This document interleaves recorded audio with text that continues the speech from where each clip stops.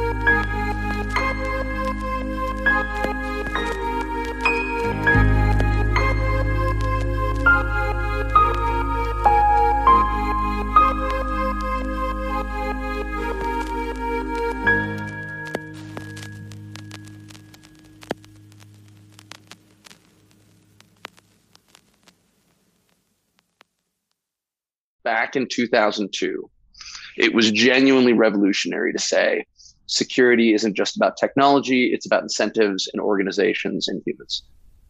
Today, that's Undersecretary boilerplate here in Washington.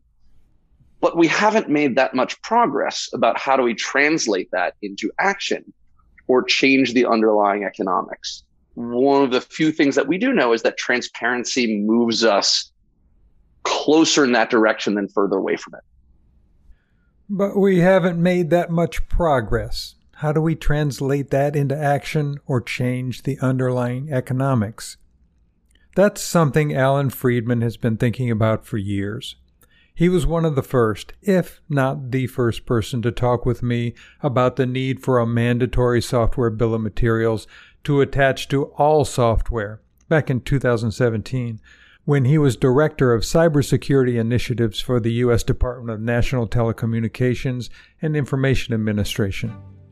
In today's show, we'll do a deep dive with Alan, tracing his path from doing economic research at Harvard in the early 2000s to becoming the country's most recognized advocate on SBOM legislation as the current senior advisor and strategist for the Cybersecurity and Infrastructure Security Agency of the United States government.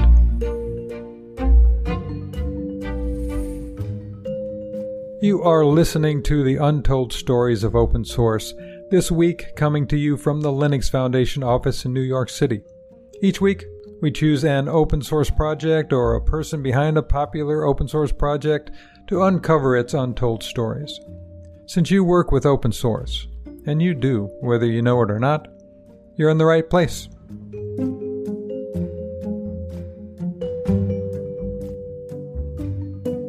Napster was released on June 1st, 1999. The peer-to-peer streaming service is an infamous example of a disruptive technology that reshaped market dynamics overnight.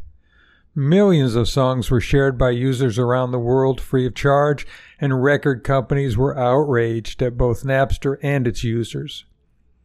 Alan Friedman decided to quantify these examples of disruption to see what result would emerge. In the late 90s, my hair was a little bit longer and I was a little bit more of a cyber hippie or a techno hippie. One of the common things that folks on the net knew was that when a record company said that a downloaded record was stealing $20 from a record company, we knew intuitively as kids on the net that that wasn't true. Right. That information doesn't have the same value. And yet here we were making those same mistakes where the value of the R&D inputs wasn't the same thing as someone else stealing that data or accessing that data. But at the same time, it was in some ways more complicated because now you need to look at it through a lens of national competitiveness as well as corporate competitiveness. So these were really fun, sticky questions that didn't have a lot of data to support them. I had a lot of fun trying to take anecdotal data and turn that into simulation models to try to say something meaningful. During this research, conflicts of interest were raised. Software teams have an objective, a roadmap, and a limited budget to reach their end goal. Short-term performance concerns can trump potential vulnerabilities. If I'm on the security team and I don't have good identity management, or I don't have MFA set up on my production team, then maybe a vulnerability isn't going to be the sort of thing that I'm going to prioritize fixing on my network, especially if it's much more expensive to do that and I've got budget to do this other thing. The challenge of thinking about the incentive world is back in 2002, it was genuinely revolutionary to say security isn't just about technology, it's about incentives and organizations and humans. Today, that's Undersecretary boilerplate here in Washington. But we haven't made that much progress about how do we translate that into action or change the underlying economics. One of the few things that we do know is that transparency moves us closer in that direction than further away from it. Back when Alan was first asking these sticky questions about software security and market dynamics 2 decades ago, there was excitement and confidence around the future of open source. The traditional models would be destroyed and innovation would take its place. These visions were realized and markets were disrupted. The music industry rebounded from the Napster problem by creating a whole new business model. With affordable streaming services, peer-to-peer became less attractive to users. Supply chains needed a similar paradigm shift. I've got a few gray hairs in my beard. I do remember in the late 90s, people saying open source is going to completely destroy how traditional commercial software is made. And they were right. And I think we're all better off for that world, but we still need new models. Alan fell in love with teaching when it meant collaborating, leading panels, and helping communities come together. Still, the academic world requires long periods of isolation, and he didn't want to be stuck in a room writing papers. So, he continued his academic pursuits, including dual roles at the Brookings Institution as Research Director for the Center of Technology and Innovation and Research Fellow for Governance Studies. He used his footing in both worlds to coordinate engagement between the policy and the technology communities. After a year as a research scientist at George Washington University in 2014, a new opportunity presented itself.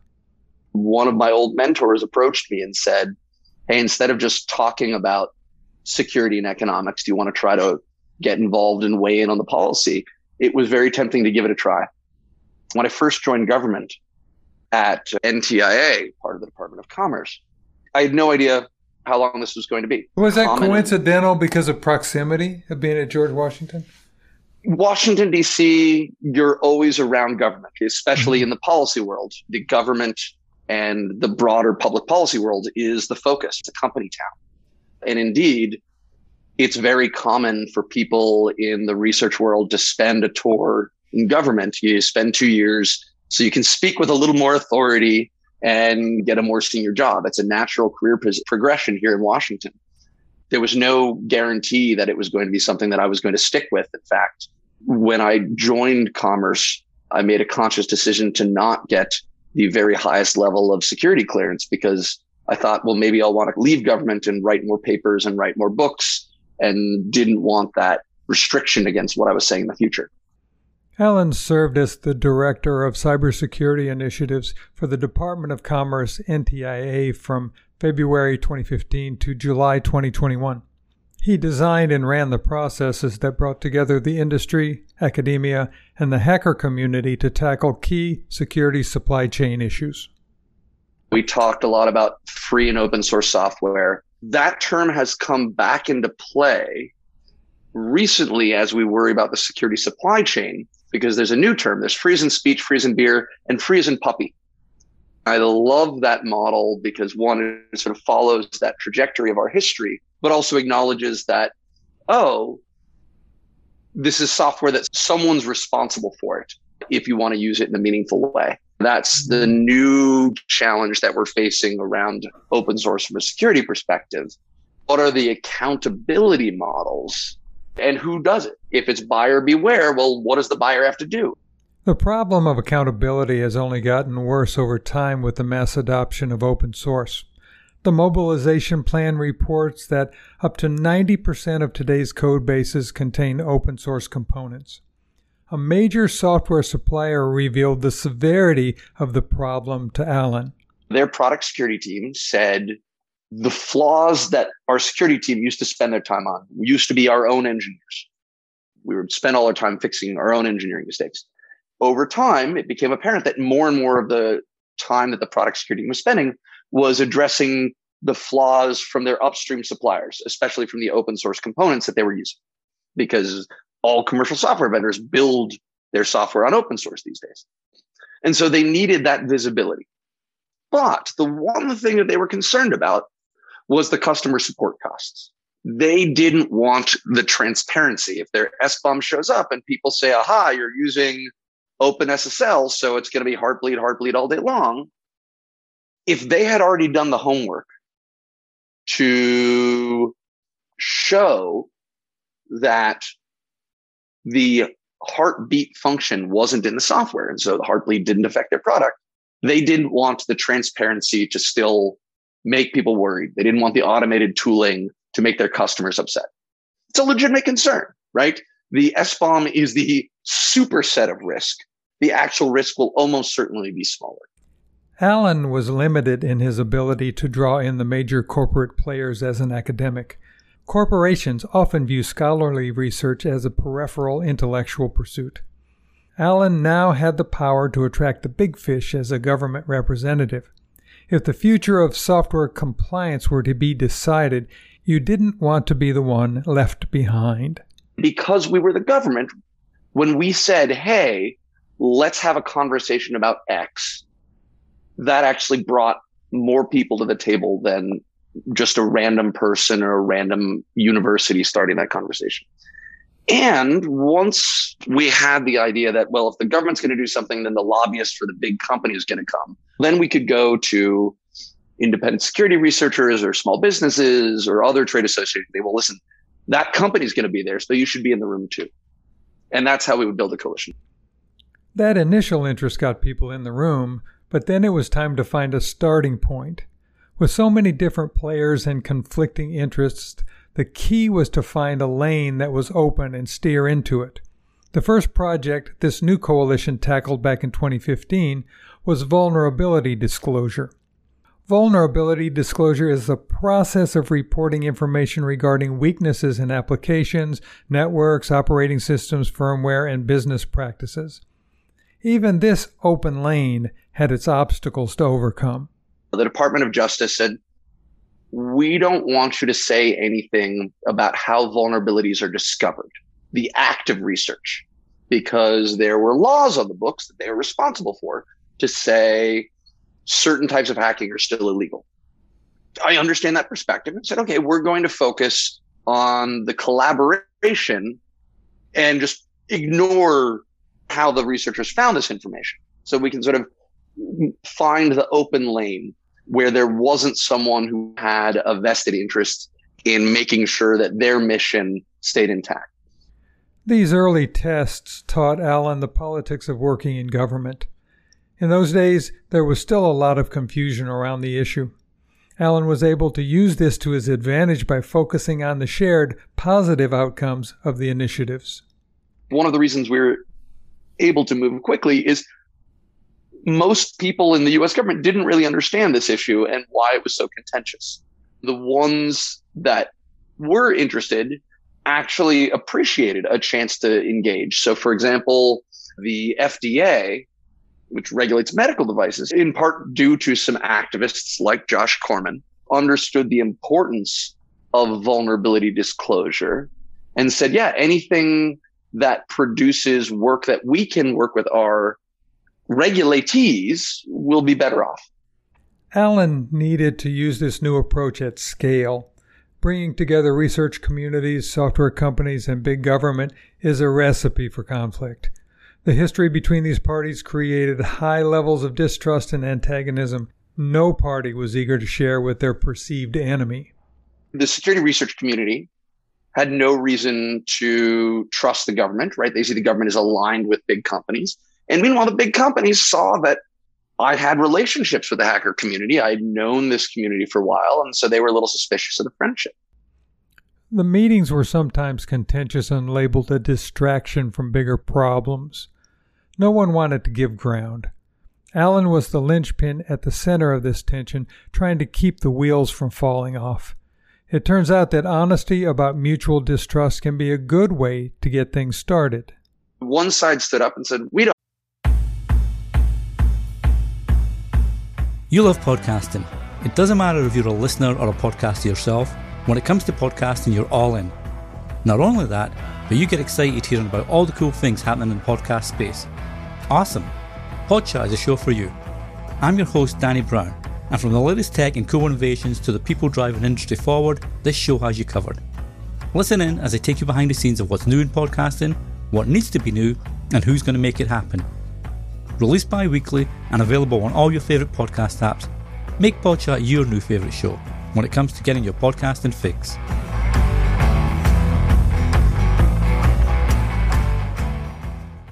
I don't trust you.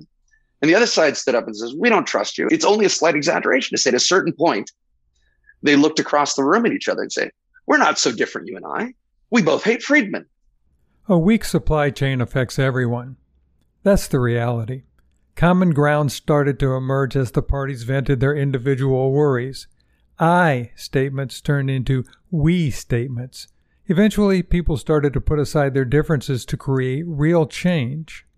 And so if you can find some of those people who say your vision of yourself is actually to not just say the same things that you've been saying, but to figure out what you can do to be a leader. That's what I think we were able to do at NTIA, was to create that space for leadership. It wasn't about us finding the solution. It was about us creating a space where people could be creative and advance the ball. Getting people together was a good starting point for conversation, but it wasn't enough to tackle the supply chain problem. Alan knew that change was needed at the structural level. The challenge of being a policy entrepreneur is trying to figure out, okay, what will my next project be? I was looking around for a project. I had a tool. The tool was I can convene. That won't solve all problems, right? There are problems where the convening isn't enough. You're going to need regulation. You can bring different sides together. What do you mean by convene? By convene, I mean I can announce we're going to have a conversation on topic X. I can use my network to get the first set of participants. We can use the government bully pulpit to go around the world and talk about it and advance the cause. The tool we have is to say, let's build a community. That doesn't work for everything, but that really can work for a set of problems. Building communities to tackle security issues quickly became an exercise in creating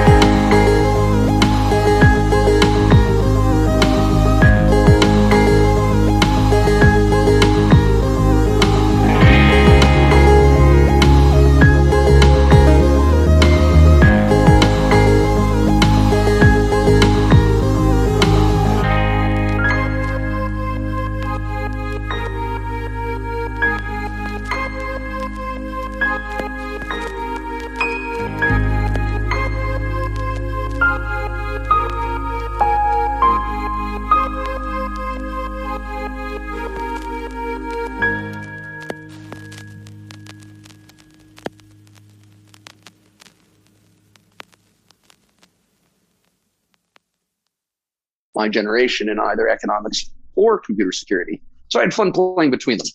But it wasn't as simple as changing laws. Lobbyists rejected the idea of government regulation, and Allen had his own hesitations about interfering with market dynamics with limited information. Back in 2014, there was no reliable way to scale SBOM regulation. There was even an attempt to put it in regulation. Back in 2014, some security activists convinced a congressman to say everything that the Department of Defense buys has to have an SBOM. The IT industry nuked that idea from orbit.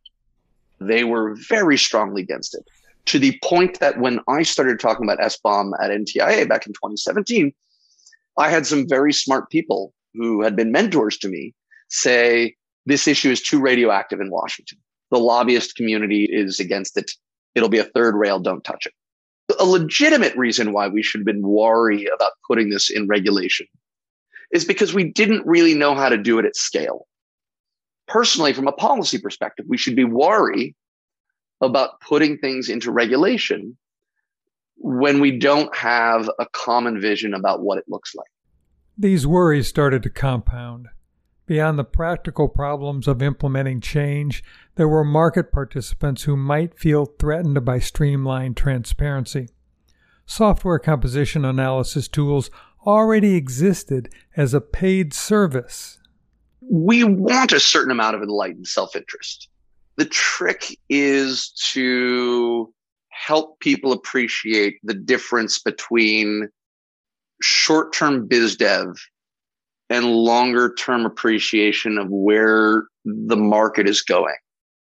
I think the source composition analysis world, Synopsys, Sonatype, folks like that, was actually one of the areas that I was worried about, because we were suggesting that independent software vendors start to give away what the SCA tools were providing a service for, we're charging for. I was a little worried that they would be people who would say, oh, we shouldn't do this. Allen had overestimated some of the hurdles.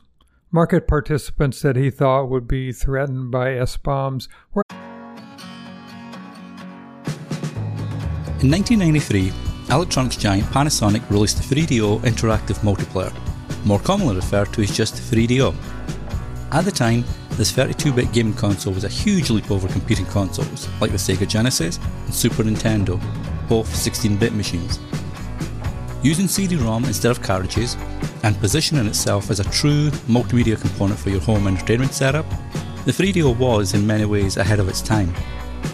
Although it was always doomed to fail, it remains a beloved part of video game history for many. In Memories of 3DO, host Danny Brown takes you on a journey looking back at the ups and ultimately downs of the hardware, the games, and why it was a gaming system that should have shone had things gone slightly differently.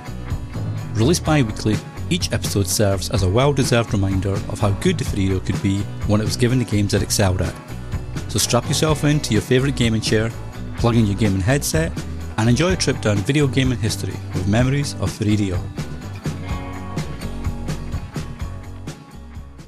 Actually excited at the prospect of bringing their expertise to the initiative. The SBOM was becoming interoperable. The value add that these organizations have is the intelligence. What do I do with this data now that I have it? That helped nudge both me and the broader community in the idea that SBOM should be a data layer, and then we can compete on top of that. And different people will have different solutions around that. That's one of those great stories where the process can evolve and have different requirements. The message of the SBOM was less daunting and more attractive as it became a complement to existing tools and a building block for corporations. This new mindset pushed SBOM beyond its early roadblocks. All commercial software vendors build their software on open source these days. And so they needed that visibility. But the one thing that they were concerned about was the customer support costs. They didn't want the transparency. If their SBOM shows up and people say, aha, you're using OpenSSL, so it's going to be Heartbleed all day long, If they had already done the homework to show that the heartbeat function wasn't in the software, and so the heartbeat didn't affect their product, they didn't want the transparency to still make people worried. They didn't want the automated tooling to make their customers upset.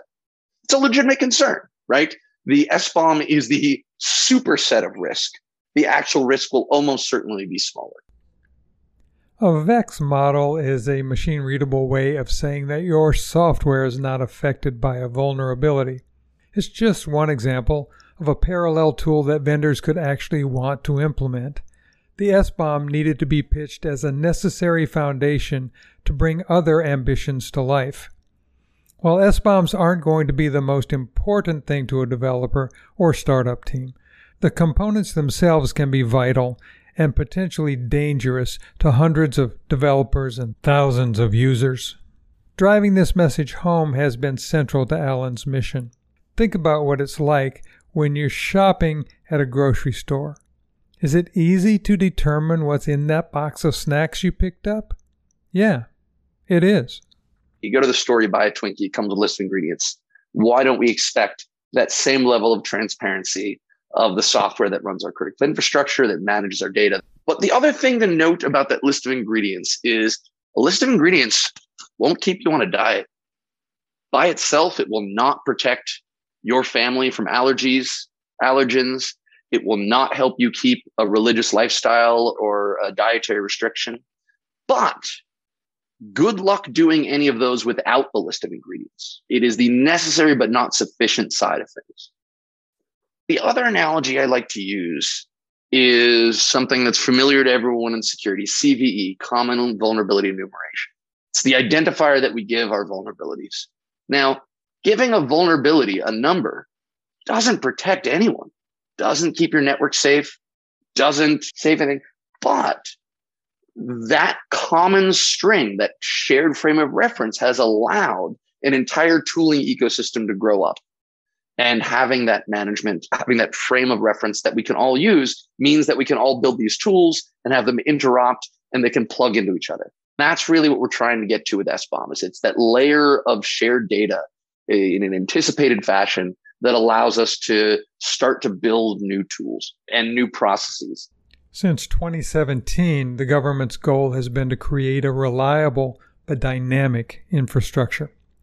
The challenges around data management and the mapping between systems will take time and creativity, but that's just the plumbing side of things. The common foundation is the key. This is the case when looking at two competing SBOM data formatting tools, SPDX and CycloneDX. What's the government's position when it comes to competing ideas and goals that are similar? The government's interest in this case is to make sure that there is interoperability. We've been very satisfied in some of the volunteers from both communities working together to make sure there is some interoperability. I do get asked, hey, wouldn't this be easier if we had a single data format? And it's possible. But on the other hand, having projects out there that are nominally competitors means that they're driving innovation and they're driving new features and they're helping the world expand into the different corners of the software ecosystem. The other thing is we know that neither one in the short or medium term is going to be the dominant data format. Vendors are increasingly saying we're going to use both because, again, it's the same core basic data. And different people say, well, I want this feature, I want that feature, so I'm going to use this one or that one. But the basics really are quite similar. Large customers are aware that they're probably going to get SBOMs in both formats, and that's just going to be part of the data plumbing side of things. Our interest is to make sure they're compatible, and we're going to continue to work with both communities and acknowledge that the U.S. government endorses both. A vulnerability linked to the open source logging library Apache Log4j2 has been actively exploited since December 1st, 2021, impacting digital products and services worldwide, so there's plenty of demand for security and accountability. The problem continues to be the confidence in the solutions. Last May, President Biden signed an executive order with initial minimum requirements for transparency in the software supply chain. Alan is using his network to bring creative people together to create new models of accountability for our critical infrastructure. Alan's efforts come at a critical moment. The stakes are high. The world is growing more dependent upon digital applications. More data has been recorded in the last 5 years than in all of previous human history. New technologies are emerging. Like it or not, we are entering the metaverse. Countries are adopting digital currencies as legal tender. Innovation is rapidly outpacing security, leaving us increasingly vulnerable. It's up to people like Alan Friedman to think of a future vision for software to help people make informed decisions. Post Log4j, the world has again rediscovered that the security of the open source software on which we depend is not quite as seamless as we had thought. This isn't a new thing, but it's got the attention at the highest levels of government. The problem is at the pure demand end of the spectrum, which is to say customers of software, users of software. They're willing to pay for it, whether for proprietary software or for support licenses. But they are going to need certain assurances. They're going to need certain accountability. That's one of the things that we do need some fundamental creative thinking around. How do we think about this from a market perspective of driving accountability upstream to drive responsiveness and resiliency and investment in security? SBOM is such a huge part of that. When we discover a flaw, how do we find out where it is? How do people figure out that they're not affected? I think Linux Foundation is going to play an indispensable role in thinking through creative ways that we don't already have. But at the end of the day, we need more investment, more smart people thinking about it so that people can make informed decisions.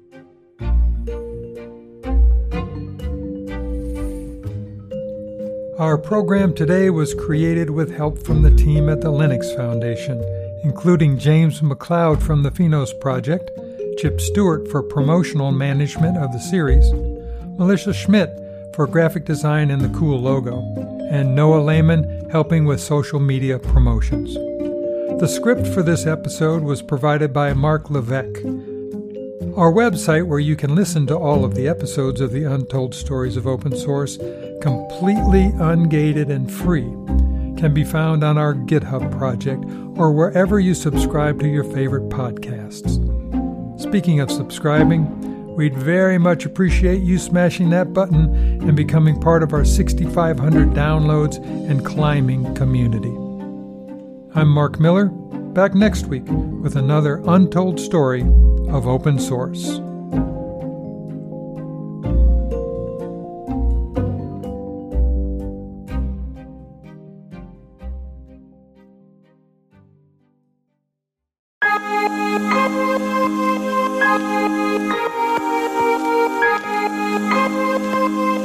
Thank you.